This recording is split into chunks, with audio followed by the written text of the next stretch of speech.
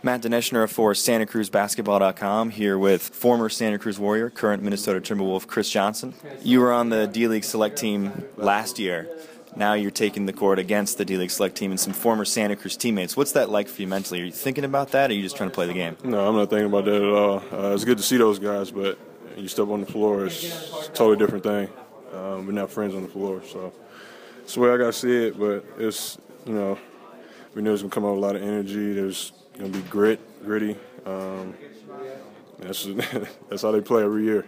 You obviously the first call-up in Santa Cruz Warriors history. You've been working really hard with Minnesota. Sort of what's next for you after Summer League and as the season starts? After Summer League, I'm just going to go back to Portland and continue to keep working on my body and more conditioning this time to go along with, with maybe I can put on a little bit more. But the main thing is just to be able to do what I can do, and that's be athletic and just go block shots and just run the floor. If you had a message for the Santa Cruz fans, what would it be? I love that fan base there, man. I was talking to the guys about that the other day.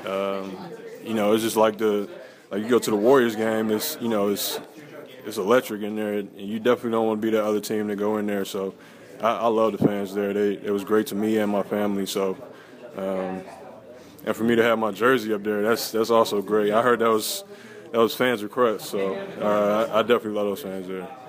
Thanks, Chris.